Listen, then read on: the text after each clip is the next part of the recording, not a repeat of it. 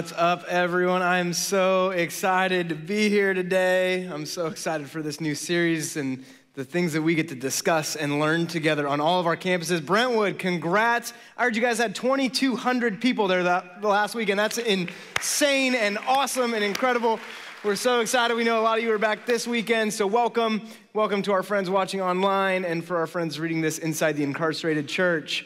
This is the first week of our new series and possibly the most intense series we've ever done here at Cornerstone. And we've called this series, You Asked For It, because you asked for it. These are questions that you asked us to answer. We compiled the results from a survey we sent out to over 10,000 people, and you guys gave us a great response. It was really easy to pick which 5 questions you want us to cover over 5 weeks. It was really easy to tell what was important to you. But you asked a lot of other great questions too, so we're talking about revisiting this whole concept in the fall again. So hopefully we get to do that together. But our approach through this series is to look at each topic that you asked for through the lens of Scripture, to be faithful to the Bible's instruction about what the Bible says about each of these topics, at least to the best of our ability. And I say that because you guys asked some pretty complex questions, questions that come with layered, complicated answers. So we're going to do our best, but there are people here today who think differently about these questions, would answer these questions differently than the people that they're sitting directly next to.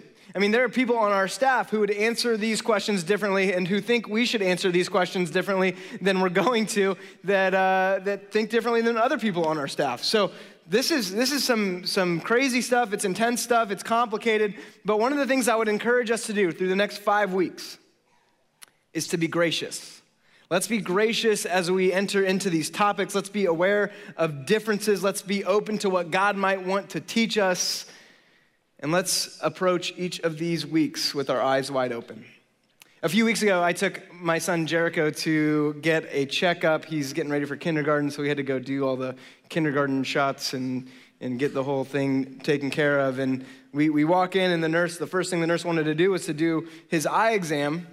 And so he told Jericho to read a line from the eye chart, and Jericho did a great job. And then he told Jericho to cover one eye and read a line from the eye chart. And then he said, "Okay, Jericho, now cover your other eye and read a line." So Jericho, with both hands over both eyes, said, "Dad, this is going to be so hard." And I was like, "I agree, son." But here's the deal. I think if we enter into our conversations over these next 5 weeks with our eyes closed, shut off to any possibility of learning something new, whether you're a follower of Jesus or you're just checking Cornerstone out, regardless, if we don't open our eyes to new possibility and new points of view, we will not learn and we will not grow. It will be so hard to move forward. Our hope is that each weekend's teaching is the beginning of a conversation that will pour over into your groups, around your dinner tables, and into your circles, dialogue that happens outside of this building. So with all that said, let's dig into our question today that you asked for. And here's the question you asked. You said, why do Christians believe that Christianity is the only religion that can be true? Why is that? Thanks for such an easy question to kick off the series. I appreciate you guys a lot. Now, at the core of this question is one word: exclusivity. This is a matter of enormous concern in the world when it comes to faith and religion. How can you claim that your religion is the one true religion? In the world today, there are 1.8 billion Muslims, 1.1 billion Hindus, nearly 500 million Buddhists, and hundreds of millions of followers in religions such as Judaism, Sikhism, Taoism, ancestral worship, tribal religions, and so on. There's many others. Each of these religious systems claim a different faith than Christianity. I should also say that there are about 1 billion people who would label themselves or categorize themselves as either secular, agnostic, or atheist. There are also 2.3 billion Christians in the world. So, out of all those religions, what makes your religion the one? Some of the underlying angst that comes with today's question is the notion that in a world with all these religious viewpoints, isn't it arrogant to insist that your religion is the right religion when there are many equally intelligent and good people in the world who hold different beliefs than you do. And it may not only sound arrogant to some, but I think to some people, this whole concept can even be threatening. Religion has a very strong tendency to divide people.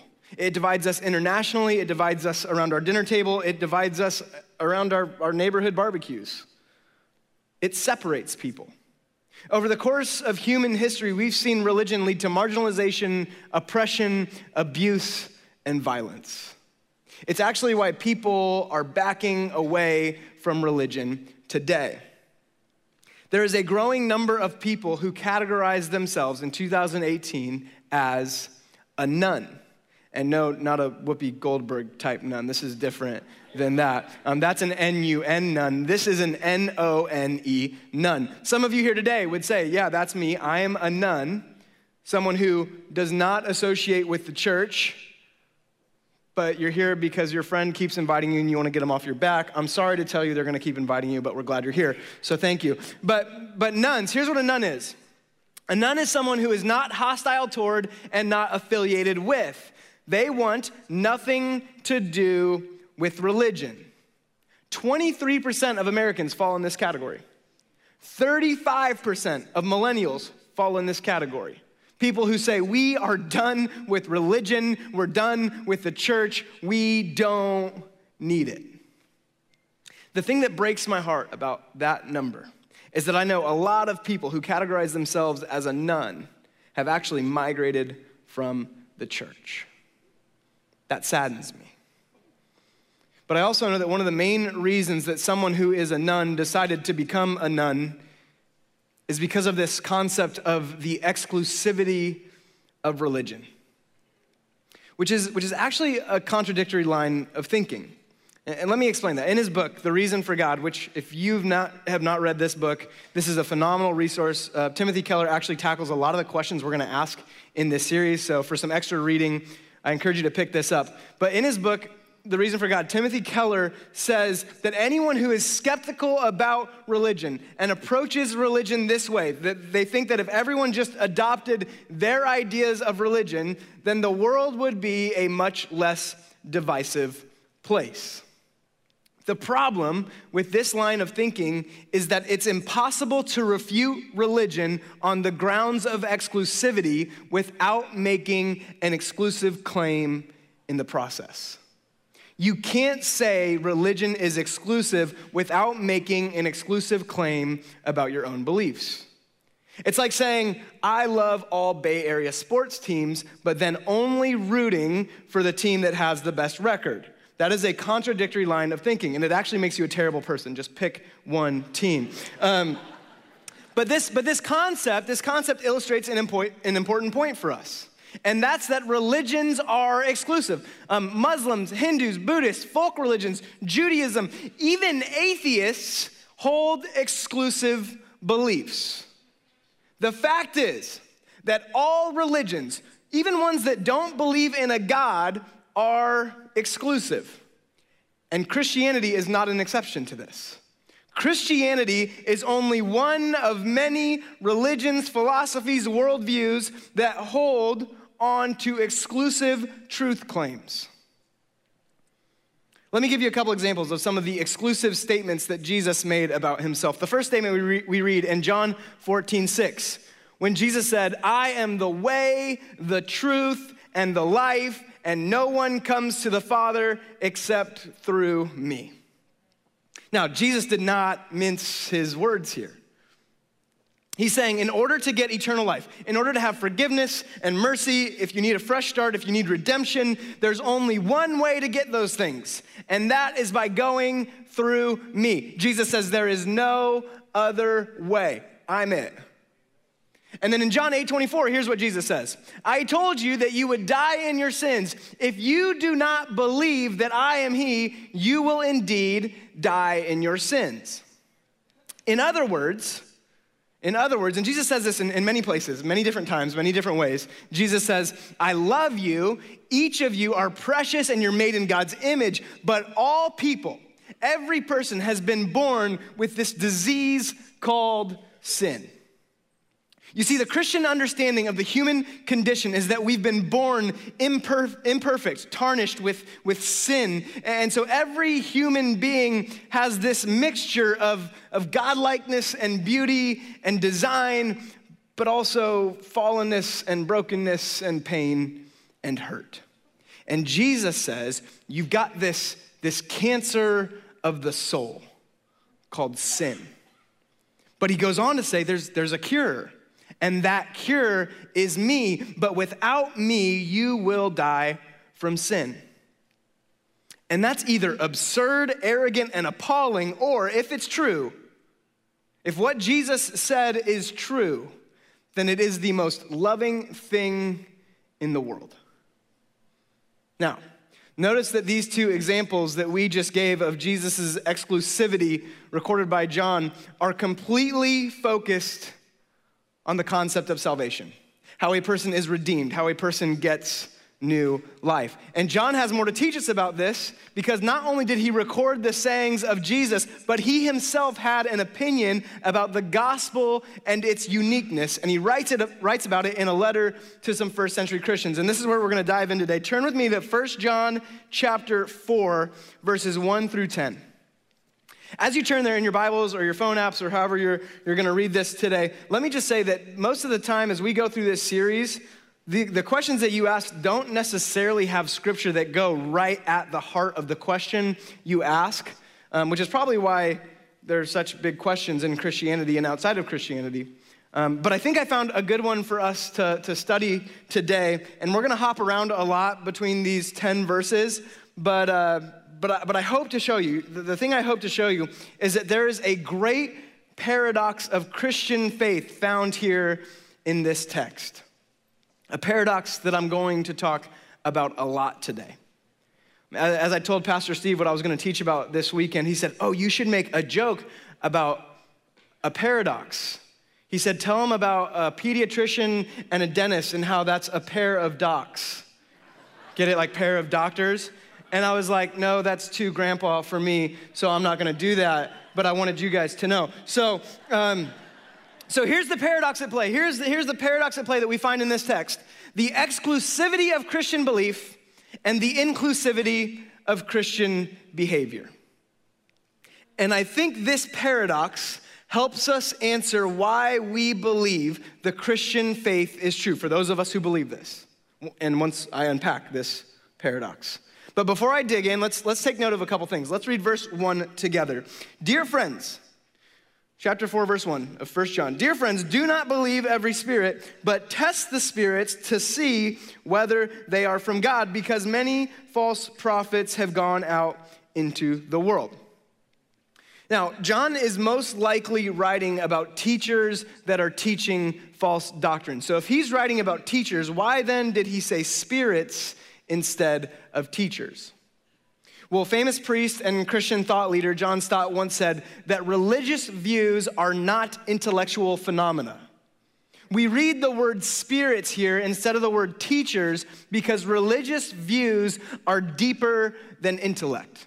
This conversation that we're having is more than just a cerebral conversation. It concerns matters of the heart and matters of the soul. And as we move forward today, we have to recognize and not look past the fact that when we talk about religion, there is faith involved. And one more thing before we really dig into the paradox I was talking about. Look at verse 5 with me. Here's what John wrote. They are from the world and therefore speak from the viewpoint of the world, and the world listens to them. Okay, who are the they that John is writing about here? In John's day, the they were Gnostics. That's who he was warning the early church about. People who believed that real life exists in the spirit realm only and that they have a higher knowledge of truth. That's who they were. But if we were to take this text and apply it today, the they for the church today might be critics of Christianity. Your coworkers or your friends or your family members who can't believe you really buy into all this. It's shocking to them. They would say, hey, can you just keep your religion to yourself? They would say, hey, don't impose your beliefs on me. They would say, I have a different worldview, and I'm entitled to that, and they are. But even in the midst of criticism, here's the deal with Christians. Christians still believe they have the truth. And in order to understand why Christians really do believe all of this, it's important to understand what is exclusive to Christianity, namely the things that are unique to the Christian faith system. What I'm about to unpack for us is what is so appealing to so many. Jesus' approach is different than anything and anyone else. And this is what those of us who believe in Jesus Christ have stepped into. It's what has caught us. It's what we believe with every fiber of our being. And these beliefs are unique to Christianity. It's the exclusivity of Christian belief described right in this very text. All right, we ready? You might want to write some of this down. There's not going to be a test later, but just it's good stuff to hold on to. So the first exclusive belief we read in this passage is that Jesus came. Look back at verse 2 with me. This is how you can recognize the Spirit of God. Every spirit that acknowledges that Jesus Christ has come. Every spirit that acknowledges that Jesus Christ has come. This is so important because we don't read that Jesus was born, although we do know that Jesus was born, but we also know that Jesus came. To say that Jesus has come into the world means that Jesus was somewhere else before he came into the world. Well, every religion says that its founder is a human being only and they worship some form of deity. That deity did not come to earth and take human form. Christianity, though, says that in Jesus Christ, God comes into the world. It's right here in verse 2. Don't miss it. God comes into the world. And Christians believe that God did this in order to save a broken humanity, in order to restore the relationship between God and human beings. Which is why a lot of Christians, when you hear us talk about our faith, you'll hear that a lot of us don't talk about a religion, but we talk about a relationship. Because God came to us to be with us in order to redeem creation. We learn a little bit more about this in verse 2 when we read the rest of that verse, because how did Jesus come? Jesus Christ has come in the flesh. These three words right here are so important for our conversation today, because other religions, they desire to liberate you from the flesh, to escape from the flesh. Eastern religion would tell you that the physical world is an illusion, while some Western religions say that the flesh is real and the flesh is bad. But through morality, by doing good works, by doing the right things, you can actually earn your way into heaven. And for some of us, that might sound like Christianity, but it's not. That is not what Christianity says. Christianity says that at the birth of Jesus, God received a body not to escape the flesh, but to redeem it. To get rid of disease and brokenness and pain and corruption and death. Christian salvation lies not in the escape from this world, but in the restoration of this world in relationship with Jesus to save the world from its brokenness. And you guys, there's such a massive thing at play here that's unlike any other religion. We can't earn our salvation. We can't work for it. Look at verse 10, end of this passage. Here's what we read in verse 10. This is love. Not that we loved God, but that he loved us and sent his son as an atoning. And just real quick, whenever we read the word atoning, let's think at oneing, because that's what God did. When he sent his son for us, he did that so we could be at one with him again. So God sent his son as an at oneing sacrifice for our sins. In other religions, if you want to be saved, you have to perform the truth. You have to do the work. You have to earn your salvation. Love God and love everyone else, and God will bless you and save you. This is what other religions say. But it is absolutely not what Christianity says. Yes, I get it. Hold on a sec before we jump to conclusions. Yes, Jesus did say those are the two most important commandments. Love God and love everyone else. But did Jesus say that this is what will save you? No.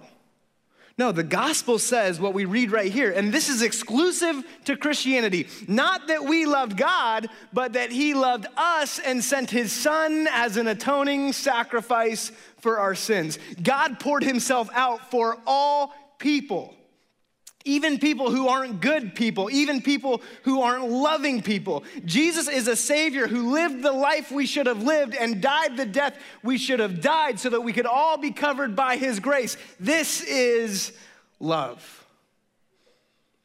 And this whole conversation about not earning your salvation is one of the craziest things about faith in Jesus. Check this out. The gospel is the only faith system I know of that people who don't believe in this faith system can actually be better people than those who do. Let me say that again. People who don't believe in Jesus Christ can actually be better people than those who do. And here's why. Because Jesus is the one who performs the truth. The action is on him, and you can't receive his salvation unless you believe in Jesus Christ's sacrifice for your sins. You still have to accept it. But when you realize this, you also accept that it's not through what you can do, not through your works or anything else you attempt to do to earn your salvation. Or we could even put it this way. You can't receive the salvation of Jesus Christ unless you admit that you're not better than everyone else. This is exclusive to Christianity. And it's really hard for some of us to admit, right? Because we're such good people. At least I know I am. But here's the deal. Here's the deal. If you believe the gospel, you'll see that there are morally better people than you who don't believe the gospel. Here's why. The gospel humbles you. No other religion postures themselves like this. Other religions exalt the person who believes, but the gospel humbles you. This is unique and exclusive. And when we realize what this produces, I think we realize that exclusivity can actually be a good thing. I mean, for anyone who's dating someone right now, you know that exclusivity can actually be a good thing, especially when you have that conversation about whether you and your girlfriend or boyfriend are exclusive or not. That's an important conversation, because if one of you thinks you're exclusive and the other one doesn't, that's bad news. That is bad news for everyone involved. Like, to this day, my wife and I have been married for 10 years. She still won't let me kiss anyone else. We're exclusive, and I think that's a good thing, mostly because I married up. Like, I totally outkicked my coverage, if you know what I mean. But here's the deal. I believe that these exclusive Christian beliefs that we just covered are good because we understand the inclusivity that these exclusive beliefs produce. Because while people who are outside of the faith system can be morally better people than me, and they're out there, they're actually not that hard to find. While that is true, while that is extremely and entirely true, I still get an invitation. I am included. And the even more insane thing is that even people who are morally worse people than me, they get an invitation too. We are all invited into relationship with Jesus through his saving grace. And we experience that grace when we step into relationship with him, when we declare with our mouth and believe in our heart that Jesus is Lord, that he is in control. That's when we step into relationship. That's when we experience his grace. And this is an opportunity that is available to everyone. No other religion is this inclusive. No other faith system welcomes all of us in, and this is at the core of my belief in Jesus. When you look at other religions, and if you're searching for truth right now, I encourage you, do your work. Look at all the religions. Don't just take my word for it. But as you do, I think what you'll find is that Christianity is the most inclusive. It's the one that appeals to our heart. It meets the needs that we long for as human beings: belonging, connectedness, relationship, inclusive love that does not judge and has no prerequisites. If you don't follow Jesus and you're searching for truth, one of the most important questions you can ask yourself is this: which set of exclusive beliefs produces the most loving, inclusive behavior?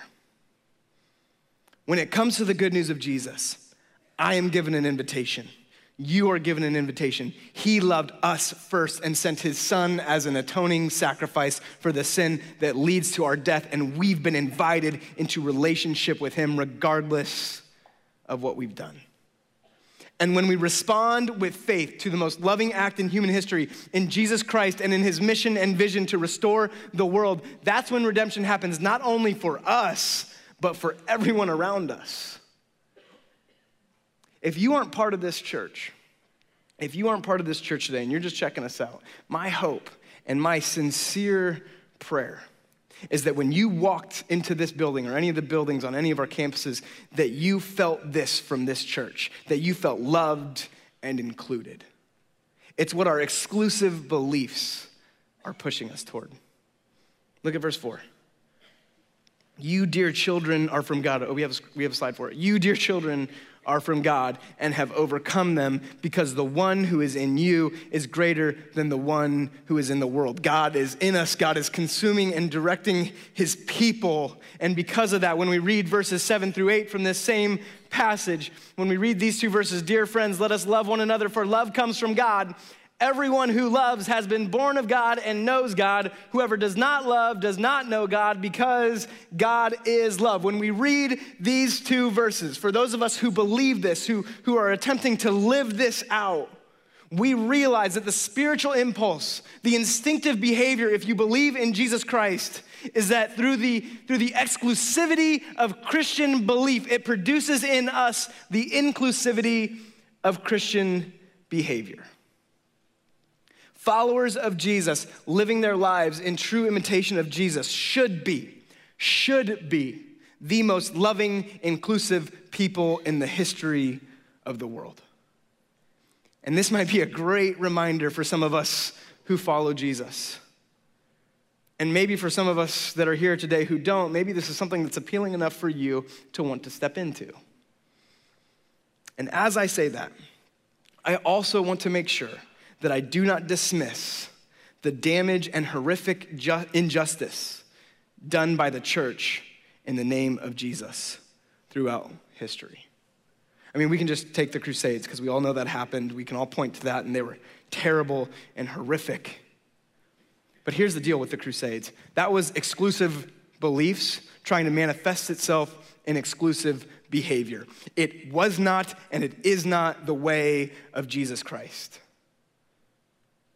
And I'm sure we can think of things in more recent history where the church has tried to manifest its exclusive beliefs through exclusive behavior towards specific people groups that maybe we need to repent of. Not maybe, we need to repent of. And maybe for some of us, there's some ways that we've done this in our own lives where we've excluded people because of how we've held on to our exclusive beliefs. And that's something we need to work through. Because if Christians can hold on to their most fundamental Christian beliefs, if we can believe this and we can live this out, we can live out our faith in a crucified and resurrected Jesus Christ, then there can be a powerful push for peace in a broken world.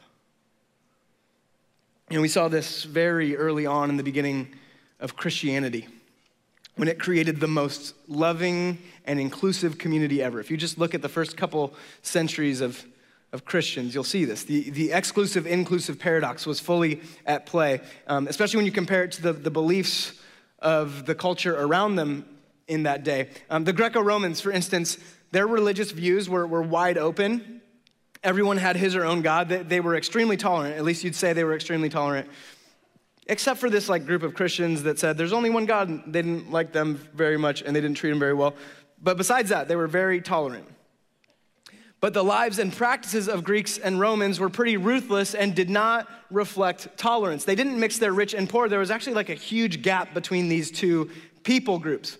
On the other hand, the exclusive Christians, the ones who insisted that there is only one God, the resurrected Savior Jesus Christ, their lives and their practices were extremely welcoming and open to the marginalized and the oppressed around them.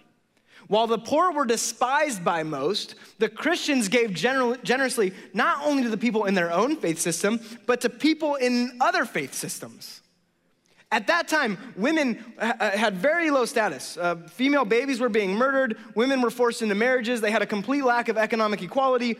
But Christianity gave women much greater security and equality than the ancient world had ever seen.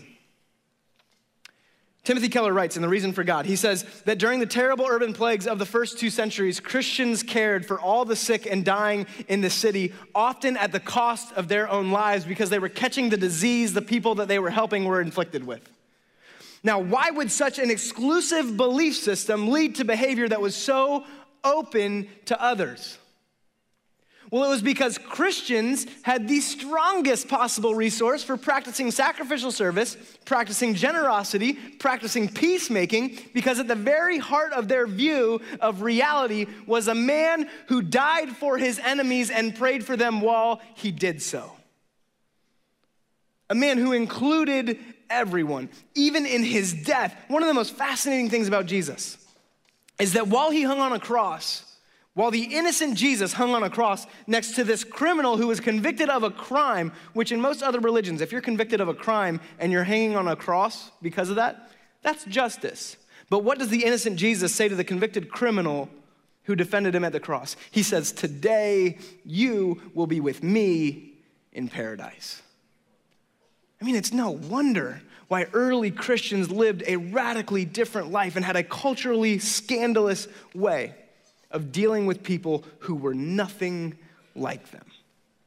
They followed Jesus. They saw how all these broken and sinful people liked the perfect Jesus. They observed how much people from different cultural backgrounds and class standing enjoyed just being in the company of Jesus. Time and time again, these early Christians witnessed that people who were nothing like Jesus liked Jesus. Which is weird because people who are nothing like me can't stand me.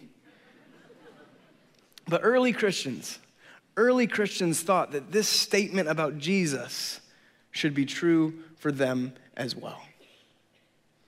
And to be honest, the same should be true for us today, for those of us who believe in Jesus Christ. To join Jesus in the redemption of creation, to represent the love and inclusivity of Jesus. See, if you follow Jesus and you want to be like Jesus, and the reason why I believe Christianity differs from all the rest is because when you take this gospel into the center of your life, you can't be exclusive. Can't do it. Instead, you will be humbled, you will serve, and people who are nothing like you will like you because you will look like Jesus. You will be inclusive, which is unique to your exclusive beliefs. I think I've unpacked these distinctive Christian beliefs enough for today, but there's one last thing I do want to share with you.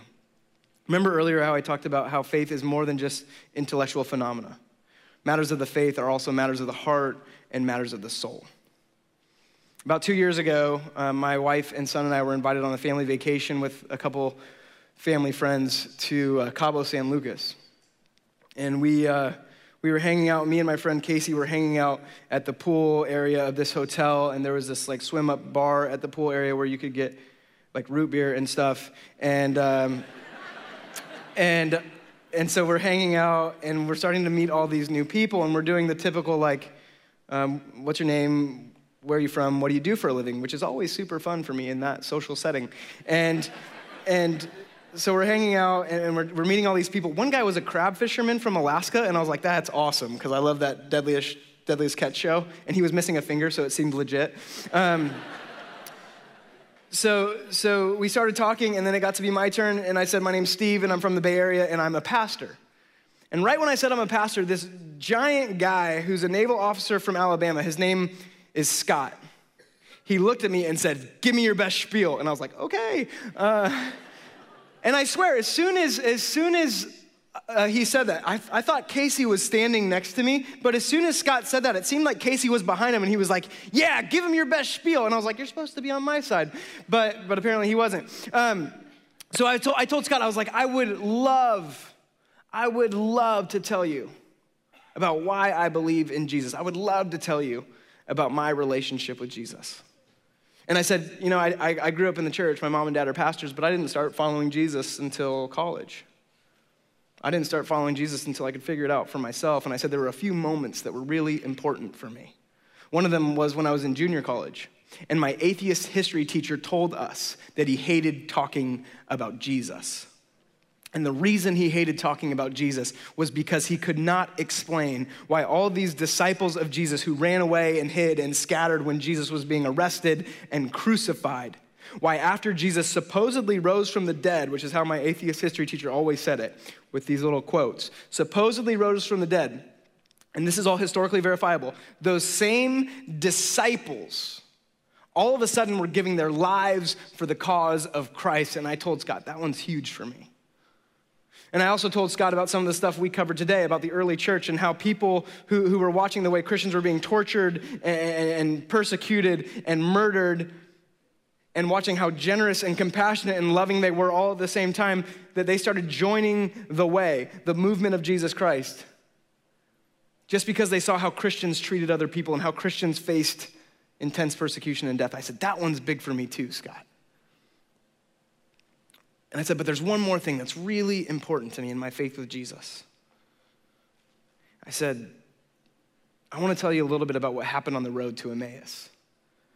And the story goes that after Jesus, we read this in the Gospels, after Jesus was crucified and rose from the dead, he was walking with a couple of his disciples on this road to Emmaus, and his disciples were kept from recognizing him.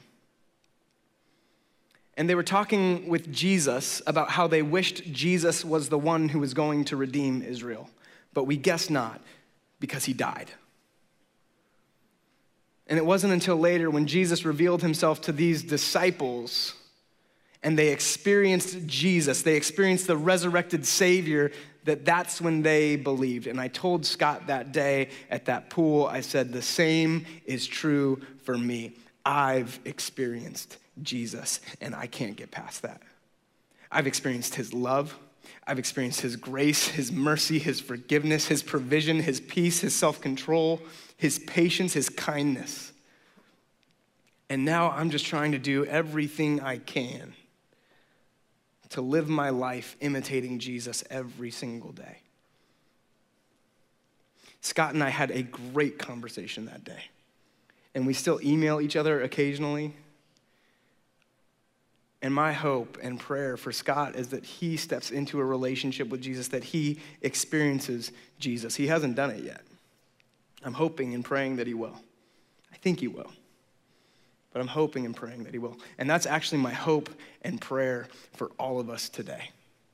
That we would experience the Jesus that can and will radically change our lives.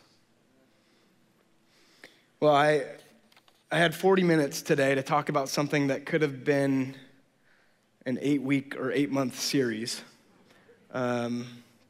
Because here's the deal, life with Jesus, for those of us who believe that Jesus Christ is the way, the truth, and the life, and we're trying to imitate Jesus through these exclusive beliefs that are producing inclusive behaviors, we know that our faith in Jesus is so much bigger than what I just said. But I really hope I answered the question today. And if I didn't, and I know I didn't for some of us, I tried my best. But at the very least, I'm praying that this past 40 minutes has been the beginning of a conversation that starts for you. That it starts an awesome dialogue with people or even with us as the church. Because we would love to have that conversation with you. I think some next steps for some of us today, for those of us who believe in Jesus, is to maybe figure out how can we be more inclusive? How can we reflect Jesus, the inclusive Jesus, a little bit more, and maybe figure out how we can help people who are nothing like us to like us? For others of us today, you have to do some wrestling this week and figure out if you believe anything that I just said. Even during this next song, if as you sit there and we sing this song together, you should wrestle through the words. Do you believe the words that people are singing around you? People that have given their lives to Jesus. I encourage you to wrestle. I encourage you to fight through that and struggle through that. It's important. And the last thing that I'll say today is that if you don't believe anything that I just said, I really, really hope you felt included today. And I hope you stick with us because we're so glad you're here. Let's pray. Father God, it is a beautiful day today. It's always a beautiful day when we get to gather together as people who are trying to learn more about you, know more about how you're leading and guiding and directing us, God. That as you consume us and direct us, Father, that we might be more loving and inclusive people, God. And we ask you today to hold us accountable to that in this community in the East Bay. That when people look at followers of Jesus, when people look at Cornerstone Fellowship, that they say, yeah, those people are very inclusive. Even in the midst of their exclusive beliefs, they are very inclusive people. They love people, they welcome people, they invite people in. It's refreshing. God, hold us accountable to that. Father God, I also pray for anyone that's struggling through this or wrestling through this or maybe who doesn't believe anything that I just said, God, that you would reveal yourself to them, that they would experience you, not for any other reason, that I want them to know the love and joy and peace that I've experienced in you. You're a good Father. I adore you and love you. We adore you and love you. Thank you for today. We pray all of this, Father, in the matchless name of your Son, Jesus Christ. Amen.